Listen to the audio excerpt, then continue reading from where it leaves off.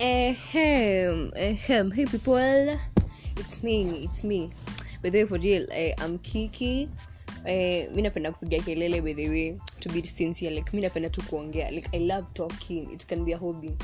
I love singing more than talking, but talking is a hobby.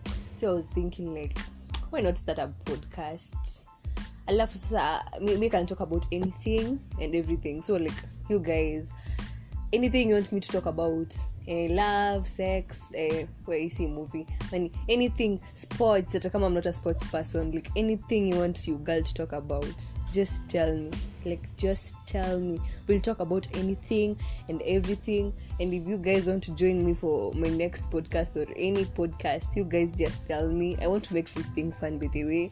So unajua like hakuna venye nitaongea hapa alafu sijui na wabo. Na mkiona na wabo mniambie, mimi sitaki kuongea ufala hapa. But anyway, I was just this is my first podcast ever, by the way. But like my main thing was like, you guys give me ideas, like what do you want me to talk about first?